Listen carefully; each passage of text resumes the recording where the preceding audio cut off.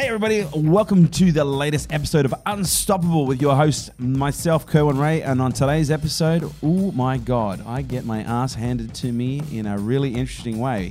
I am sitting down with world-renowned science educator, Dr. David Suzuki, who has a PhD in zoology and is a professor of genetics and an environmental activist. And I am not kidding when I say activist. He's actually best known for his work on the CBC TV series, The Nature of Things, and the founder of the David Suzuki Foundation in 1990. We talk all things from population control to the importance of renewable energy, recycling, and discuss whether or not our species is actually heading towards and creating its own destruction. And this one, I get my ass handed to me. Stay tuned, listen up, and enjoy. Dr. David Suzuki, thank you for joining us. Oh, thanks for coming. No, it's an absolute pleasure to be here. First of all, I love your city. Vancouver is a beautiful city. That's why I've stayed in the same house for 45 years. Is that right? Yeah. Wow, that's incredible. So for people who perhaps don't know about you, and there's probably not very many people that haven't either seen your face on TV or heard of the work that you've done, why don't you tell the listeners who are listening at home and watching these videos, who is Dr. David Suzuki, and what is your story? Well, I think if you want to look at a few key things, I was born in Vancouver in 1936. My mother was born in Vancouver in 1911, and my dad here in 1909. So my grandparents arrived from Japan between 1902 and 1906. Despite being born and raised in Canada, my mother and dad couldn't vote until 1948 because they were considered Japanese Canadians. When the war broke out with Japan in 1941, the Canadian government applied what they call the War Measures Act, which suspends all rights of citizenship. And my family was shipped off to an abandoned silver mine camp in the Rocky Mountains for 3.5 years. So we were way up in the mountains, deprived of all rights of citizenship. And at the end of the war, the BC government saw a chance to get rid of half of its yellow peril threat. They said, you've got two choice. You can either take a one-way ticket to Japan or get out of the province and go east. 95% of the Japanese in the camps, there were about 22,000 of them, 95% of them said, this country has treated us like dirt. We're going to Japan. My mom and dad said, we've never been to Japan. It's a foreign country. Yeah. We're staying. And so we got kicked out right away. And I ended up in central Ontario. What it did is it dispersed what was a Japanese ghetto here in BC. Okay. It dispersed us. But of course, the ends never justify the means. And we were destitute at that time. And my dad said, in order to survive in this country, two things. You have to work 10 times harder than any white man. Fortunately, that wasn't hard. And the second thing was education. So his biggest threat to me, if he was pissed off at me, was, I'm going to pull you out of school and put you to work. That was terrifying to me. Right. So school education was really important. And so you value that from a very young age? Yeah, that's in a lot of Asian traditions are, value education. So off we went. I ended up getting a big scholarship to go to a college in the United States, and I'm ever grateful to Americans for that. Got my education and then realized, now this is an important lesson. This is a long intro, I'm sorry. No, this is fantastic. I was in my last year in college in 1957, a small liberal arts school in Massachusetts called Amherst College. And on October 4th, 1957, I'll bet you have no idea what happened then. No, it was 2 days after my birthday. I wasn't born quite yet. The Soviet Union launched Sputnik. Right. And that was, it was shocking. Nobody knew there was a space program. And every hour and a half, this damn satellite was going beep, beep, beep, beep, beep. And of course, we were all freaked out because at that time, the Soviet Union seemed invincible. They're rolling over South America, Africa, Asia. I mean, they were just this powerhouse. And the Americans then tried to launch an Army, Navy, and Air Force satellite. And every one of them blew up on the launch pad. Meanwhile, the Russians launched the first animal, a dog, Laika. the first man, Yuri Gagarin, the first team of cosmonauts, the first spacewalk, the first woman, Valentina Tereshkova. The American response was really interesting. Nobody said, holy cow, they're advanced. We can't afford to catch up. They just said, we got to catch up to these. And they began to pour money into science. Here I am, a Canadian down there. You just had to say, I like science. They threw money at you. Right. And in 1961, Kennedy announced, we're going to send Americans to the moon and back within a decade. When he announced that, they didn't have a clue how the hell they were going to do it. But they just said, we got to get to the moon before the Russians. And look what happened. Not only are they the only country to land people on the moon and get them back, and they did it in less than a decade, but all of the unexpected results from that. Every year, NASA publishes a magazine called Spin-Off, and it's loaded with dozens of innovations that have resulted just from the commitment to get to the moon. GPS, laptops, 24-hour satellite, radio, television, ear thermometers, space blankets, dozens and dozens of products that have come out of it, just because Americans said, we're going to get to the moon first. And even now, 50 years later, when Nobel Prizes in science are announced, guess who gets more than half of them? They're scientists working in America. So this is what I tell. That was a very profound lesson to me. The important thing to try to achieve anything is make the commitment that this is what we've got to do. This is what we're arguing in Canada now. Our government went to Paris 2 years ago, signed the Paris Agreement to keep temperature from rising above 2 degrees. That was a great thing. We made the commitment. But now you got to do the hard part. Live up to the commitment. No more explorations. We got to leave 85% of the known reserves in the ground. Stop all talk about pipelines or expanding coal terminals. All of that's got to be shut down. And we've got to get on with renewable energy. But now we're kind of, oh, well, I don't know if we can do that. It's going to cost money. And so we failed to gain the lesson that we learned when the Soviet Union launched Sputnik. You make the commitment and things will happen that you can't predict. So you've always had an interest in nature, and I take it that was from your time in the Rocky Mountains. Well, that's the ironic thing, of course.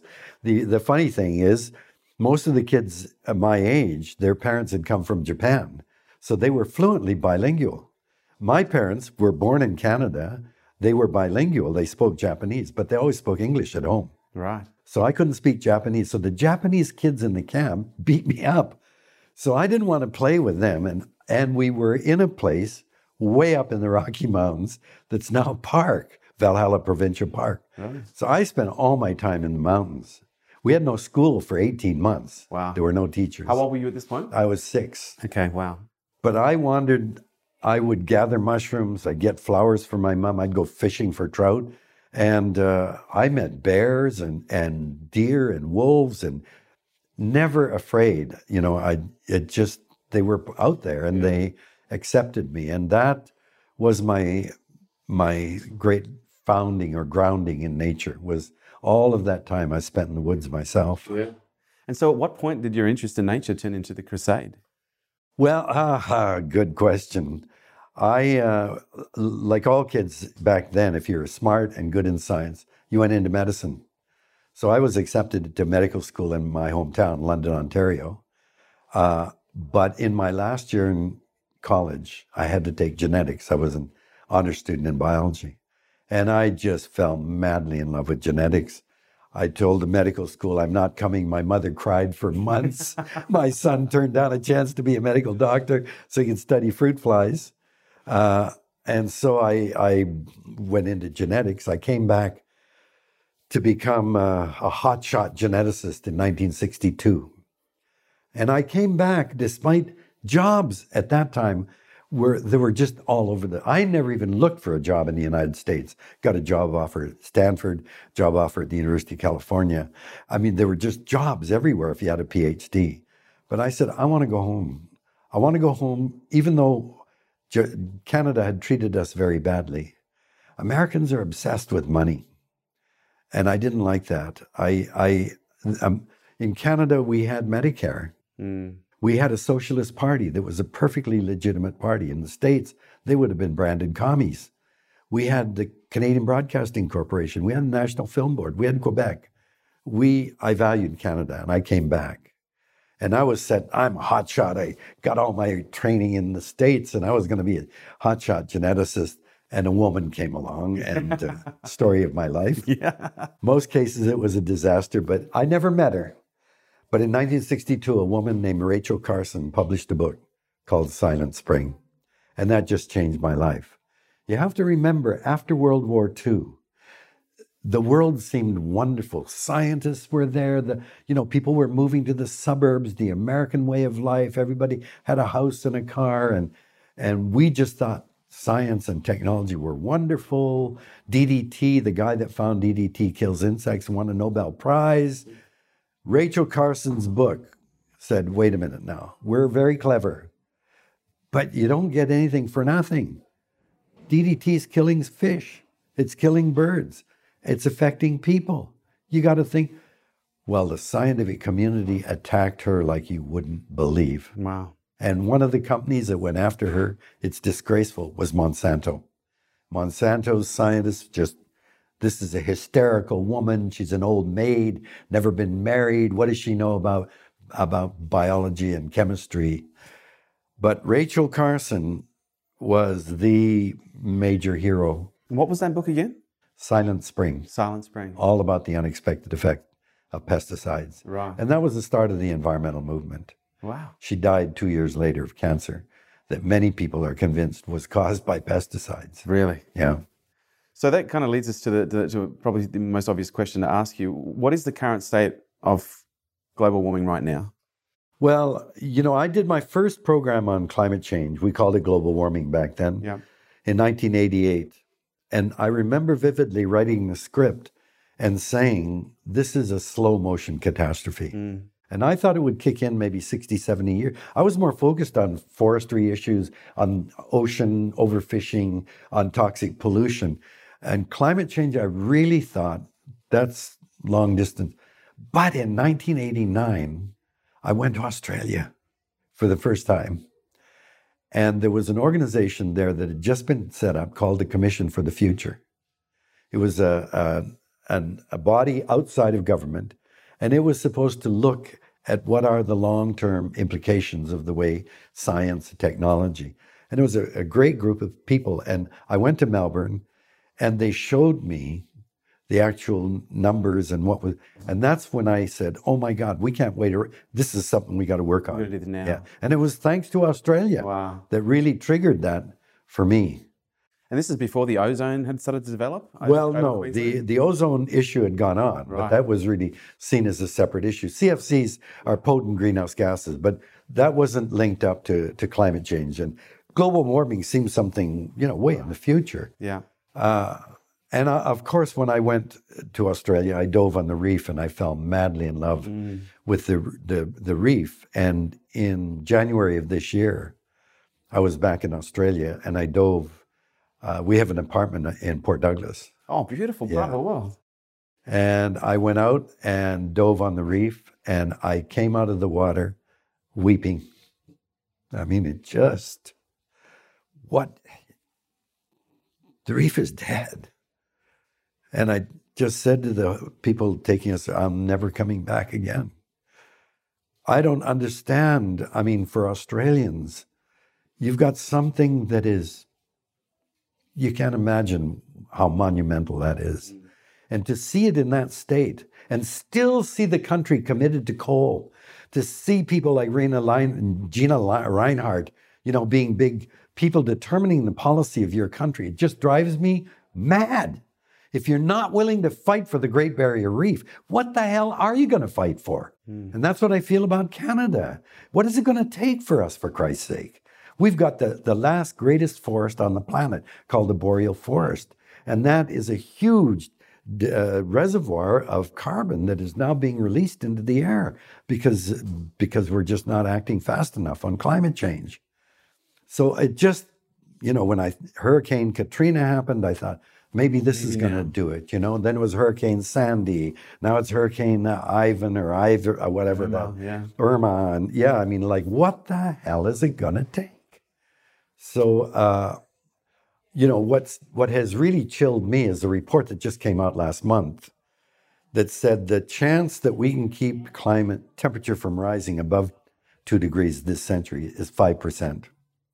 Now, I was shocked that we even have 5%. I don't believe we have a chance in hell of keeping it below 2 degrees this century. But they say there's a 5% chance of keeping it there. But the chance that we will go above 6 degrees is 10%. Oh. So we got twice as much probability we're going to go above 6 degrees. We're currently on a trajectory to hit over 4 degrees. This is, to me, 2 degrees is catastrophic. I can't imagine the world with a 4-degree rise, let alone a 6-degree rise. So this is so urgent. And it's leading climatologists, scientists that are telling us it's very late. I mean, I saw Sir Martin Rees, the royal astronomer in Britain, was asked on BBC a few years ago, what are the chances there'll be any humans left by the end of this century, 21st century? And his answer was 50-50. 50-50 chance we'll still be here? That shocked me. James Lovelock, the man who coined this idea of Gaia, the collective of all life on Earth, wrote a book saying over 90% of all humanity will be gone by the end of the century. And your man, Clive Hamilton, one of the eminent eco-philosophers in the world, wrote a book, Requiem for a Species. And we're the species it's a requiem for. So, you know, we've got a number of people who are saying it's too late. These are scientists. And to them, I say, shut the hell up. If you're going to say it's too late, go away. There's no point. It's very, very late and urgent. That's the message. If we've got a 5% chance of keeping temperature below 2 degrees this century, we got to go all out the way the Americans did to beat the Russians in space. This is the challenge of our time and will define us as a species. And when I was asked to appear with you, I jumped at the chance because I think that what we have to understand is that what is driving us on this very, very, very dangerous path is the economy, is economics. And I see the material that I received from your office. It's all about growth. You know, these young entrepreneurs, let's find, but it's all about growth. We can't have growth forever in a finite world. Just can't do that. So if you're going to encourage entrepreneurs to grow, then they better well knock out another area because our economy's got to shrink. It's way too big. And I want to tell you, and this is, I'm taking advantage of you now, going to tell you 2 stories that show you what the dilemma is. In the 1980s, the British Columbia government gave a New Zealand forest company, Fletcher Challenge, a permit to log a valley called the Stein Valley in British Columbia. The Stein Valley is regarded by the Nlaka people as their valley and it's sacred. And they came to me and asked if I would help them fight for the forest. So they didn't want any logging. So I said, okay, I'll help you. We'll see what we can do. And during the course of that battle, I met the CEO of Fletcher Challenge. And needless to say, what began as, oh, how do you do, escalated into a screaming match until he finally said, listen, Suzuki, are tree huggers like you willing to pay money to protect those trees? Because if you're not willing to pay money, they don't have any value till someone cuts them down. And that was an epiphany for me, because I realized in our economic system, he's absolutely right. Unless money is involved in some way, that forest has no value. And I said to him, but to the Nlaka people, that valley is sacred. In all of your economic discussions, where do you put what is sacred? You have no value. So that means in the economic system, that which is sacred is worthless because there's no money involved in something sacred. And then I said, you know, the problem is that forest, as long as it's intact, is taking carbon out of the air and putting oxygen back in. Not a bad service for an animal like us. You know what economists say when you cut the trees down and you lose that? Oh, that's an externality. It's not relevant to the economy. The trees are pumping water out of the ground, modulating weather and climate. It's irrelevant. The trees hold the soil, so when it rains, the soil doesn't run and spoil the salmon spawning grounds. Irrelevant. So the things that forest is doing to keep the planet healthy for us and all other life is dismissed by economists as irrelevant. No, so number one problem with this system, why is it when we talk about pipelines or super tankers of oil going around, why is it we got to always hear about the economic advantage of it? They shouldn't even be in the discussion because we're talking about the future of the planet. So is the climate situation right now, do you think we're beyond ignorance? This is pure economics now? The economy and the corporate agenda is driving us in the direction we're on. And so what do you think is the number one industry right now that has to embark on immediate and radical change They're all, but obviously the fossil fuel industry, right, which I keep saying to CEOs is, you're an energy company. Don't call yourself an oil company. You're an energy company. Now, fossil fuels are a sunset industry. Why don't you show that you're looking ahead? Become the leader in renewable energy. That's where it's at. You know, when I go to Australia, I'm just shocked that Australia is still heavily invested in coal when you've got something Canadians would kill for. It's called sunlight, for Christ's sake.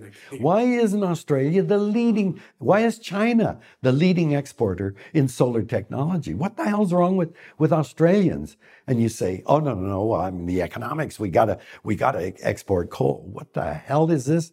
It just doesn't make any sense to me. So how do we build an economic argument around the opportunities and the benefits that exist from pursuing, climate reversal? Or is that a moot point? It's not. We can't do the argument on economic terms. It's like the beating the Russians to the moon. You don't argue how much is it going to cost. You just say, look, we got to beat those guys to the moon. That's it. Look, we got to get off fossil fuels and we've got to start removing carbon from the atmosphere, period. Now, how do we do that? I don't know, but we have to then get government to encourage it. Now, I'm going to show you why what you've just asked is really, it's missing the point. We live in a world that is defined as the biosphere. This is a very thin layer of air, water, and land. And Carl Sagan, the astronomer, used to tell us, if the Earth is reduced to the size of a basketball, the biosphere would be thinner than a layer of saran wrap. That's it. It can't grow, it's fixed. Now, anything growing steadily over time, whether it's the amount of land in your city, the amount of garbage you make, the amount of water you use, the amount of pollution you make, anything growing steadily is called exponential growth. And anything growing exponentially has a predictable doubling time, okay? So if it's growing at 1% a year, it will double in 70 years, 2%, 35 years, 3%, 24 years. So that's exponential growth. Now I'm going to give you a system analogous to the planet. That's a test tube full of food for bacteria. That's the world. And I'm going to put one bacterium in it. That's us. And it's going to go into exponential growth. So when I introduce the bacterium, there's one bacterium. 1 minute later, there are two. 2 minutes later, there are 4. 3 minutes, 8. That's exponential growth, okay? Doubling every minute. 60 minutes, the test tube's completely full of bacteria and there's no food left. So we've got a 60-minute growth cycle. When is the test tube only half full? 59 minutes. All right. 59 minutes, it's half full. All right. 58 minutes, yeah. It's 25% full. Yeah. At 55 minutes of a 60-minute cycle, it's 3% full. So if one of the bacteria, guys like you come along and say, hey, things look fine. The guy says, I've been thinking, we got a population problem. You'd say, what the hell are you talking about? 97% of the test tube's empty. We've been around 55 minutes. So let's suppose at 59 minutes, they go, oh my God, he was right. We got 1 minute left. What are we going to do? Well, we need a mega project. Don't give it to those economists. Give money to those scientists. And in less than a minute, they invent 3 test tubes full of food for bacteria. So that would be like finding 3 more planets that we could inhabit immediately. So they're saved, right? Quadruple the amount of food. So 60 minutes, the first test tube's full. 61 minutes, the second's full. 62 minutes, all four are full. By quadrupling the amount of food and space, you buy 2 extra minutes. So what is all this crap about? We got to have growth. We got to have growth. Every scientist I've talked to says we're already past the 59th minute. We're way beyond the capacity of this planet to sustain us. And people get mad at me. They say, how dare you say that? Look at our stores filled with stuff. Look at our people are healthier. We're living longer. Yeah, we create the illusion that everything's fine. How? By using up what our children and grandchildren and their children and grandchildren should be able to enjoy. We're using it all up now. As an industrialist, you don't dig into your capital. Your capital is what your future is based on. You live on the interest. We've been chewing into our biological capital like mad. This is simply not sustainable. And as I say, I think, and scientists agree with me, we're past the 59th minute. So don't talk about growth. Don't talk about growth. That's talking about a suicidal path. Unless you can grow and knock somebody else out of existence. So what do we need to be talking about then? Degrowth. Degrowth. It's so population control. And we've got to be asking, what is an economy? Yeah. What is an economy for? Are there no limits? How much is enough? Are we happier? See, my mom and dad got married in the depths of the Great Depression. And that was the definitive event in their life, the Great Depression. And because of that, they banged home over and over with me and my sisters. Live within your means. Save some for tomorrow. Share. Don't be greedy. You have to work hard to buy the necessities in life. But you don't run after money as if having more money makes you a better, more important person. Those are lessons that were banged into our heads because of the Great Depression. Now, you try going into Walmart's, hailed as this great success story, and ask yourself, in all that stuff in Walmart's, how much of it is a necessity? How much do we really need to be happy and healthy? And I guarantee you, 95% of it you'd never consider a necessity. That's what our society is built on. And I'll tell you something it's a bug up my nose. What really upsets me is people who pay hundreds of dollars to buy blue jeans that are already ripped. And I don't know what the hell this is a statement about. But to me, the statement of anybody wearing pre-ripped pants is saying, I don't give a shit about the planet. I was raised to believe that clothing is something to cover up the naughty bits and to keep you warm in the winter and cool in the summer. That clothing was something you bought because it was durable, that you could pass it on from one child to the next, that you used as long as you could. But now we buy and flaunt our fashions that show we don't care about whether this is durable. It's destined for the garbage heap because nobody else is going to ever wear it, and it's just a fashion for the time. Indeed, I hear men now pay $400 or more for blue jeans that are not only ripped, they're pre-dirtied. You don't even have to work to make it seem like you're a hardworking guy. Like, what kind of a species are we? It doesn't make... Well, that's a good question. What kind of a species are we? If we can't recognize our own destruction. We are a species that don't care about our own children. This is what I've been telling the Prime Minister of Canada and the Minister of Environment. I say, look, why did you run for politics in the first place? Wasn't it to be in a position to make decisions and act on things for the future of this country? I said, both of you have young children. What you do or do not do now is going to have enormous repercussions for your own children. There are scientists telling us now they might not even live to the end of this century. Why aren't you doing something? And they give me we're doing the best we can, and blah, blah, blah, blah, and we have to approve pipelines, and we have to develop the tar sands, we need the money.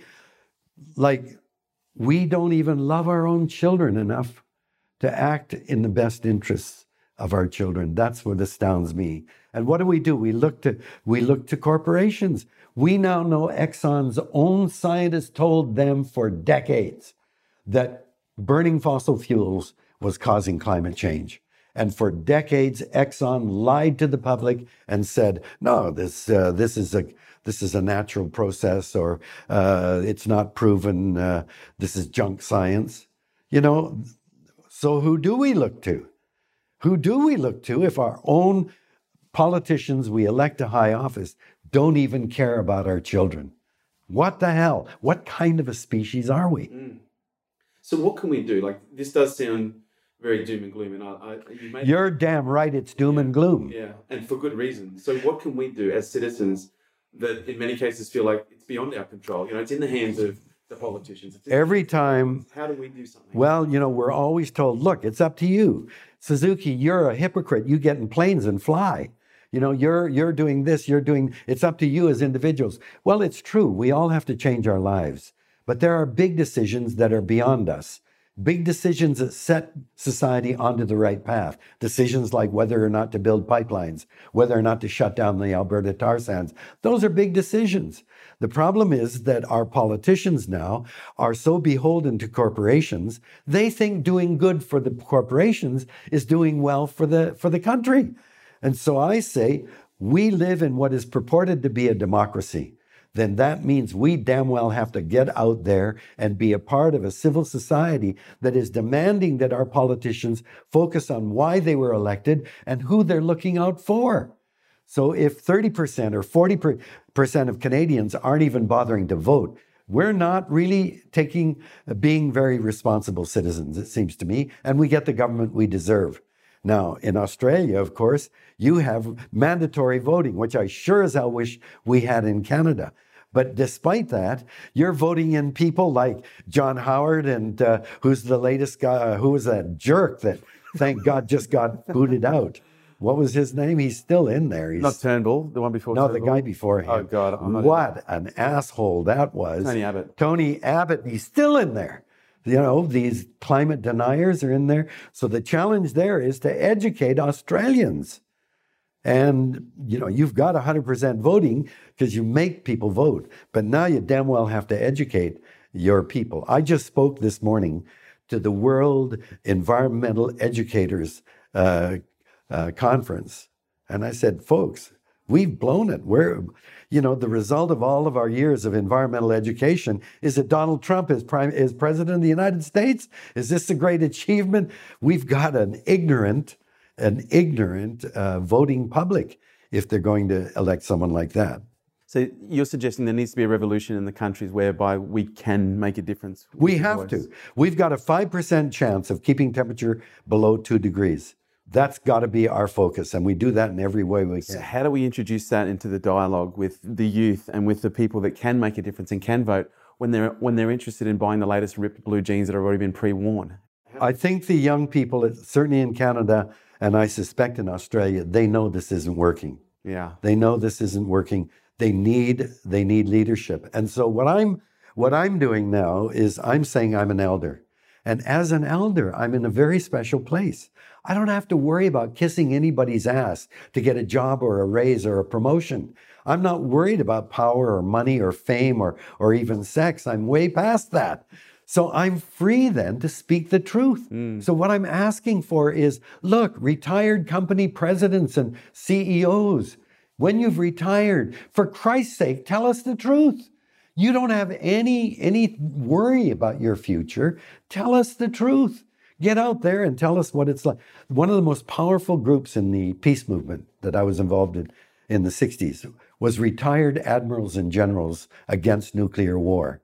These were guys that while they were presidents or generals and admirals had to say, we need nuclear deterrence and we have to build up our armada.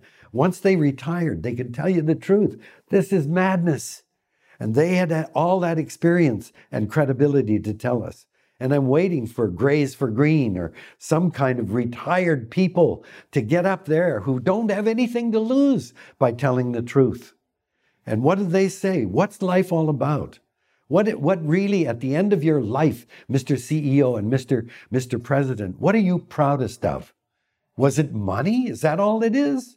Or are there other things that are more important than money? And I think that we need elders to get up and tell the youth, and the youth provide the muscle, and it's their future that's at stake. So is it too late? You can't say it's too late. With 5% chance, and again, I don't see myself as an industrialist, but I certainly see myself as an entrepreneur. But when I hear 5% chance, I hear hope. I hear that even if there's 1%, half a percent chance, I hear hope. That's all we're left with is hope. So when I hear people that are saying it's too late, as Guy McPherson, this guy, people are saying we've passed too many critical tipping points to go back. I say, look, your message of urgency, that's the message to get out. Because even if it is too late, we're not going to stop. You're just going to say, oh, well, what the hell? The planet's going to hell. No, of course not. You can't. So shut the hell up. Don't say it's too late. And I say, we don't know enough to say it's too late. Yeah. You've got to have hope. Now, the hope I cling to is not based on some Pollyanna-ish idea. Oh, well, don't worry, things. No, it's based on reality. The most prized species of salmon in the world is called the sockeye salmon. And this is a species, the flesh is bright red and oily. It's a great fish, right? The biggest run of sockeye in the world is in the Fraser River here in British Columbia. And we like to get 20 to 30 million sockeye coming back in their run. In 2009, we got just over 1 million sockeye coming back. And I vividly remember turning to my wife and I said, that's it, they've had it. There isn't enough biomass to get them up to the spawning beds. I said, the sockeye are gone. 1 year later, we got the biggest run of sockeye in 100 years. So I say this not to show how stupid I am. No. We've got a royal commission trying to find out what the hell's going on. But nature shocked us. And I believe that nature has many, many more surprises. Some of them not so great. But I think she will be far more generous than we deserve. We've got to pull back. We've got to protect every bit of nature we've got left and work like hell to cut our ecological footprint and try to restore nature. We've got to regreen the planet. This is the opportunity we have, but it's a very narrow window. But you always have to have hope because we've got our children and grandchildren whose future is at stake. And this is impacting me quite significantly. I've got a three and a half year old. Well, there it is. You know, this is certainly hitting home. I said to Tim Flannery, Tim Flannery, I said, he just got remarried and had a kid. And I'm going, oh my God, you know what you've got. Is there any room for technology yes, of course, introduced to be able to, essentially help us combat some of these effects? There is enormous opportunity.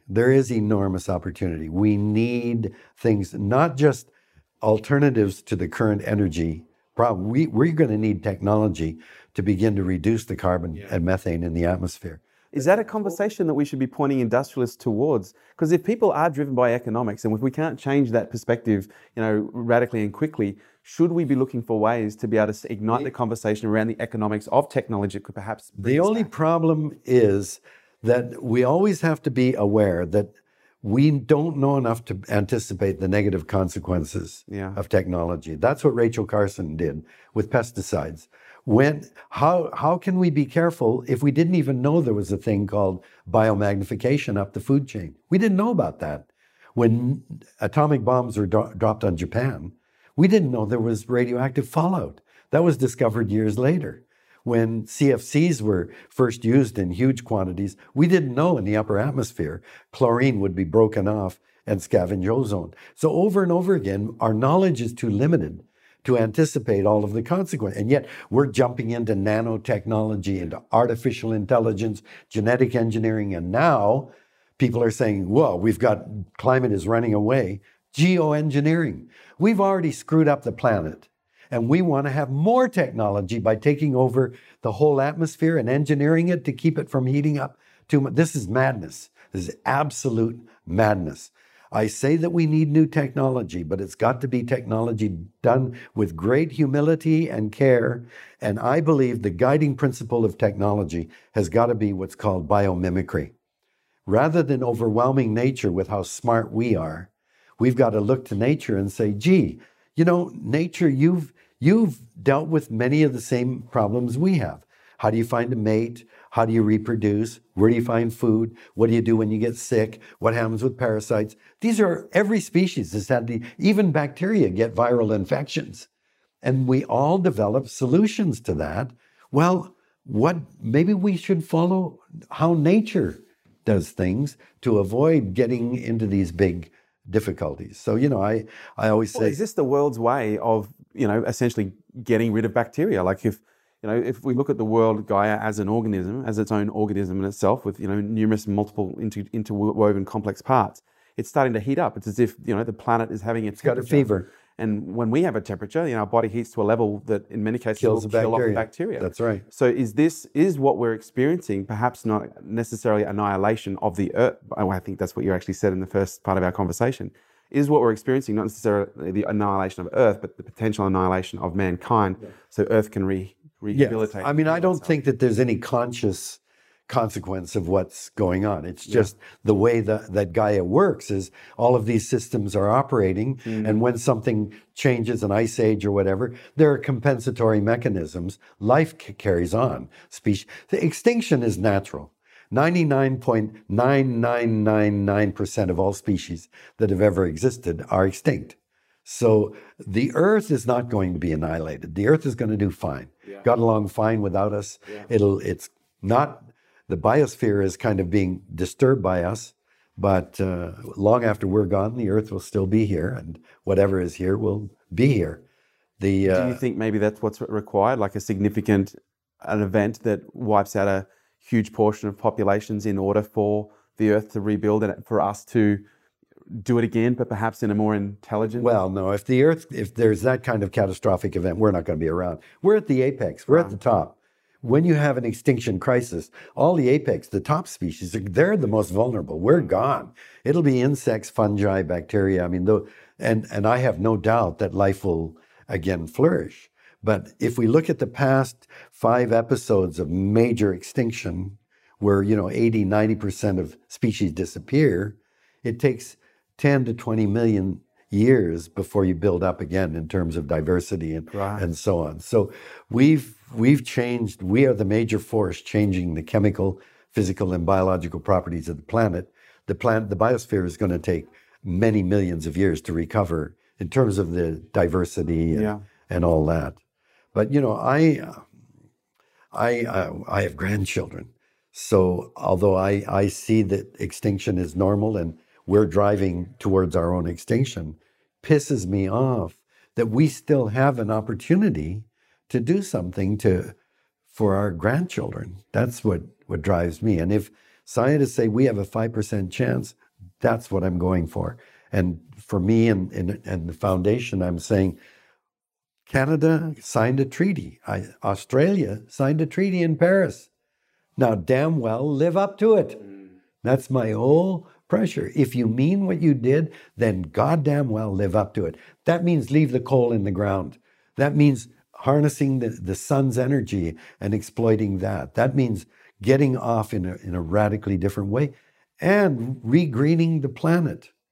If you look, whenever I fly over a forest, I'm just struck. You look down, everything is going like this. Give it to me, right?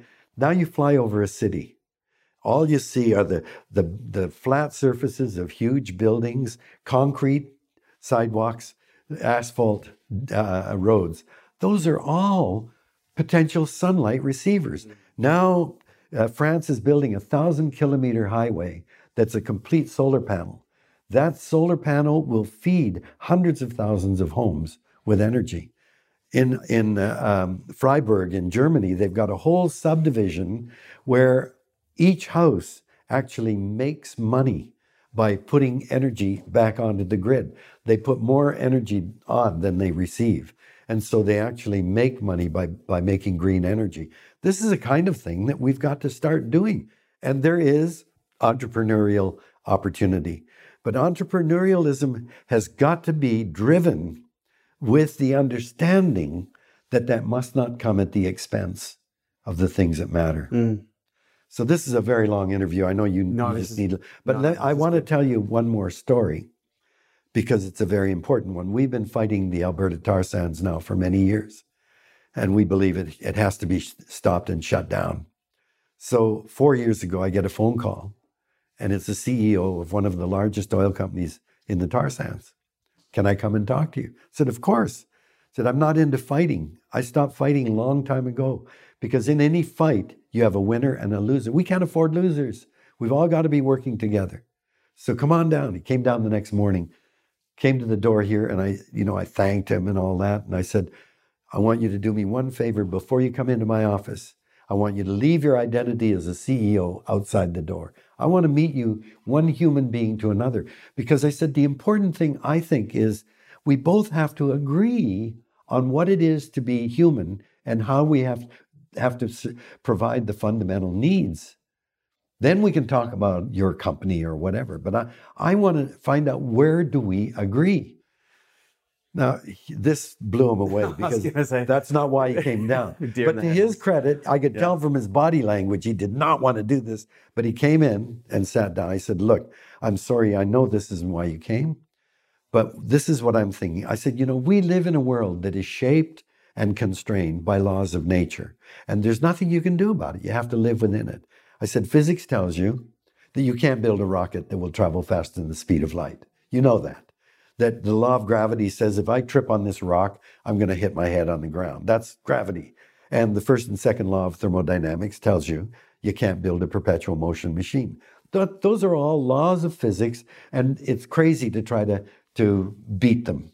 So chemistry, the atomic property of the elements, determines the melting point, the freezing point, the reaction rates and diffusion constants. That's all determined by the properties of the atoms, of the elements. And chemists can tell you what we can or cannot make in a test tube. We live with that.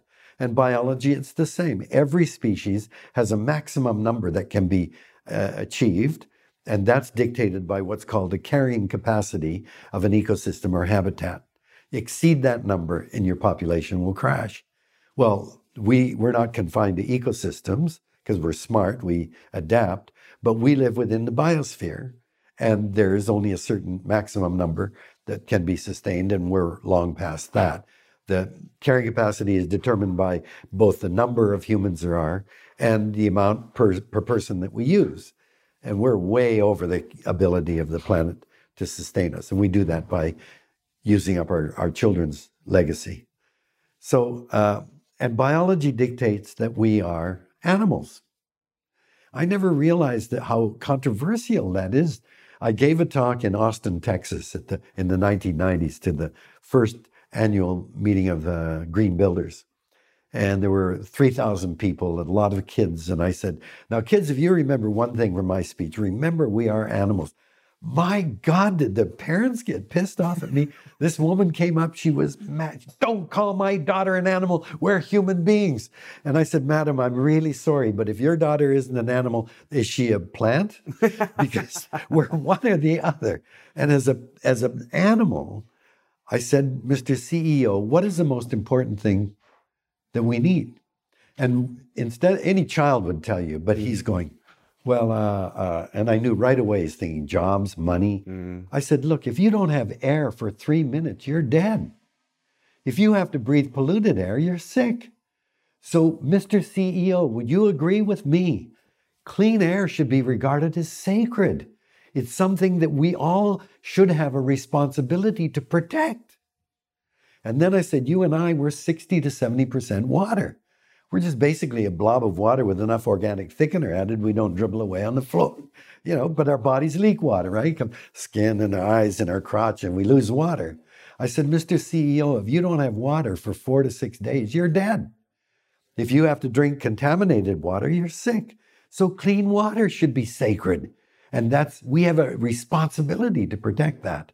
And then with food, we can last 4 to 6 weeks, but eventually we die. Every bit of the food we eat was once alive, plants and animals, and most of it grows in the soil. So would you agree that clean food and soil is up there with clean water and clean air? And then I said, all of the energy in our bodies that we need to grow and move and reproduce, all of the energy in wood and dung and peat, oil, coal and gas, all of that is sunlight.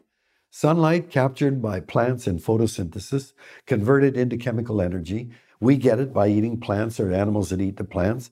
We store it. When we need to move or work or reproduce or grow, we burn those molecules and liberate the energy of the sun back out in our bodies. So photosynthesis joins clean soil, clean air, and clean water. And then I said, the miracle to me of life on earth is those 4 things that indigenous people call earth, air, fire, and water. Those 4 sacred elements are cleansed, replenished, created by life. It's all of the plants that are capturing sunlight and letting us store it. It's all the plants taking carbon out of the air, putting oxygen back in it. Before there were plants, there was no oxygen in the atmosphere. Plants create the oxygen. It's soil, fungi, and bacteria that filter the water when it falls on land. In Vancouver, you're drinking water out of 3 watersheds surrounded by old-growth rainforest. And all the plant roots and the soil, fungi, and bacteria filter. We don't have to do anything. And I know people say, well, the fish shit in the water. Well, guess what? It's all cleaned by nature. We drink that water. Nature creates soil. The movie The Martian, where Matt Damon is stranded. There's lots of sand and clay and gravel, but there's no soil, because soil is created by life. So he has to put poop in every hole to put the potatoes in to grow them. So life creates the very things that we need to survive. And our responsibility should be to protect those things, because they're the foundation of the way we live. Other things, borders, we draw around properties, cities, and they don't mean anything in the natural world, right? Nature couldn't care less. And then we have things we call capitalism, the economy, the market, corporations. We act like these are forces of nature, but we invented them, for Christ's sake. It's like believing in dragons or demons. Who believes in 300 years ago, people believed dragons were real. We don't anymore. Well, then why have we replaced them with the economy or the market? The market, free the market, let the market. This is a human-created thing. We can't change nature, but we can change the things that we create. That's the challenge for the entrepreneurs. How do we create an economy that nourishes the things that keep us healthy and alive? The air, the water, the soil. That's a challenge for your entrepreneurs. How can we make a living through the economy while performing a sacred obligation? And I said to this CEO, I said, Mr. CEO, I know this is difficult, but if you will shake hands with me and agree, that's the foundation of the way we live, I will do everything I can to help you and your company. What do you think he did? He couldn't shake hands. He was a good man. This is what I'm always told, he's a good man. He goes to church every Sunday. He loves camping with his kids. But the game he's playing in, your game, it's rigged. It's rigged to ignore the most precious things that we have. If he were to go back to his shareholders and say, look, I had a discussion with Suzuki and I have to agree, whatever our company does, we can't mess with the air, the water, the soil. He'd get fired in a picosecond, because that's not his job. His job is to make money. The more and the faster, the better. And to say we've got to protect the air, the water, the soil, those are not in the game. So we've got to change the rules of the game if we want to keep playing.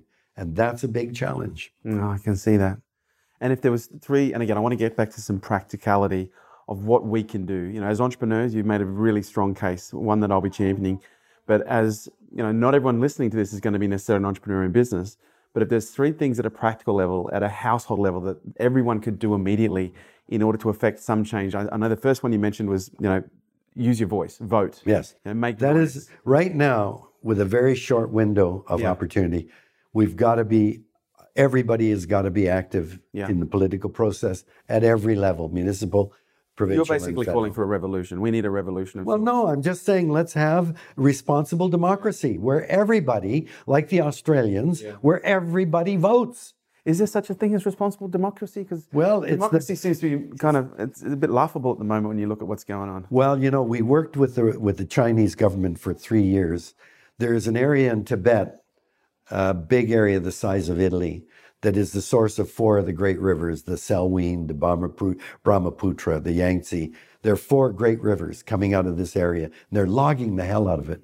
So we worked for 3 years going to meet with officials and drinking and negotiating and then after they trusted us, we were saying there are alternatives to logging. They understood that logging in the upper waters caused floods and all kinds of shit downstream. So we convinced them that we had economic alternatives. They said, okay, we agree. Overnight, the logging stopped. Wow. That's what you can do when you don't have a democracy. Yeah, right. But Wow. I prefer a democracy. I'm sorry, No, and I I understand. really believe that. But it's only as good as The people how that are much running people it. are going to be involved in it. And right now, we're not. So step one, we need Step to use one, voice. We need to vote. We need And to then vote with and it's that's- not necessarily. And again, this is a huge mind shift. We're not voting necessarily with the planet in mind. We're voting with humanity in mind. Absolutely. What's the second thing we can do? Well, of course, we have to live in a very different way. Yeah. And that is, I think that one of the major issue we have to confront in the developed world, in the industrialized world, is we are the hyper consumers on the planet. If every country in the world wanted to live the way we do in Canada and Australia, we're hooped many times over. We are the I know population's a big issue in Australia. You're already way overpopulated. Why? Because of your hyperconsumption. There is no way that Australia can support, what do you have, 18 million? 23. 23 million. Yeah. There's no way that 23 million could live within the boundaries of Australia. You can't. You depend on the global economy. So the reach of Australia is you can live very high in your big cities because you're using the whole world to get your goods and sell your stuff and all that. We've got to be much more locally based. We've got to eat local. We preferably buy local. But the big challenge is, for Christ's sake, think hard about whenever you spend money. If you go out to buy a cotton shirt, very few people know that cotton is probably the most chemically intensive crop we grow.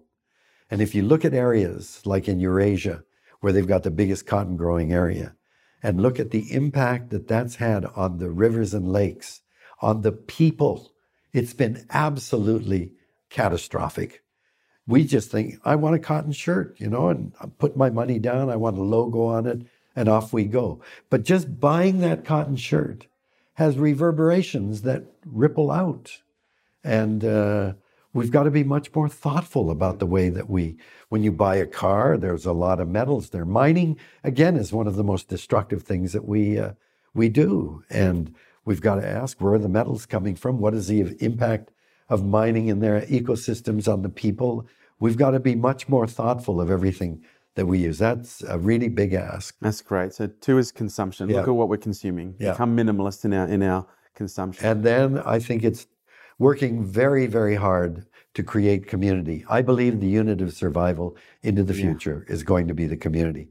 The community is going to be what shares, support each other, and we're going to find ways of our entertainment, our joy. Everything is going to come from our local area. So put money into building your local community. Right. David Suzuki, Dr. David Suzuki, you are a super humanitarian. I know that word does make you uncomfortable, but if there's one thought that you would like to leave the listeners and the viewers with as we finish the interview, what would it be? Well, to be thoughtful, most of your viewers will be parents or prospective parents or grandparents. And to me, the greatest thing that ever happened to me in my life was when I had my first child. And being a father has been the most rewarding, wonderful thing I've done. And I thought that was it until I had grandchildren. And that is 10 times better because I don't have to spend 24 hours a day. You can give them back. But that has just driven me with a really powerful sense of passion and concern, because they are by far the most important things on the planet to me. Well, that's interesting, which leads to a question which you may have already answered, but what is Dr. David Suzuki's purpose? What is it that drives you? Well, it's exactly that. Yeah. I'm at a stage, as I say, when I realized that even my testosterone levels were dropping, oh my God, I thought that's what life was all about. And what I found was that I keep telling my wife, I'm getting smarter. I don't have to think about sex every 5 minutes. Holy cow, I'm going to catch up to you soon, but I mean, being an elder has put a lot of things into perspective. And I can tell you, money and all of the stuff, I see rich people building these gigantic homes and buying very expensive, fancy cars and even planes. believe me, at the end of your life, that's not what you're going to feel proudest of, or that you contributed to. It's not going to be stuff or money. It's going to be your children and grandchildren. So think about them, please. Dr. David Suzuki, thank you so much for your time. There you have it, guys. Thanks for tuning in to Unstoppable with me, your host, Kerwin Ray. And do me a favor, don't forget to drop me a review on iTunes. Would love to hear what you think. I love reading what you guys have to say. And your reviews make sure we keep creating killer content just like this. If you want to stay up to date with me and all my movements, please jump onto the website, kerwinray.com. And also check us out on social media at Kerwin Ray.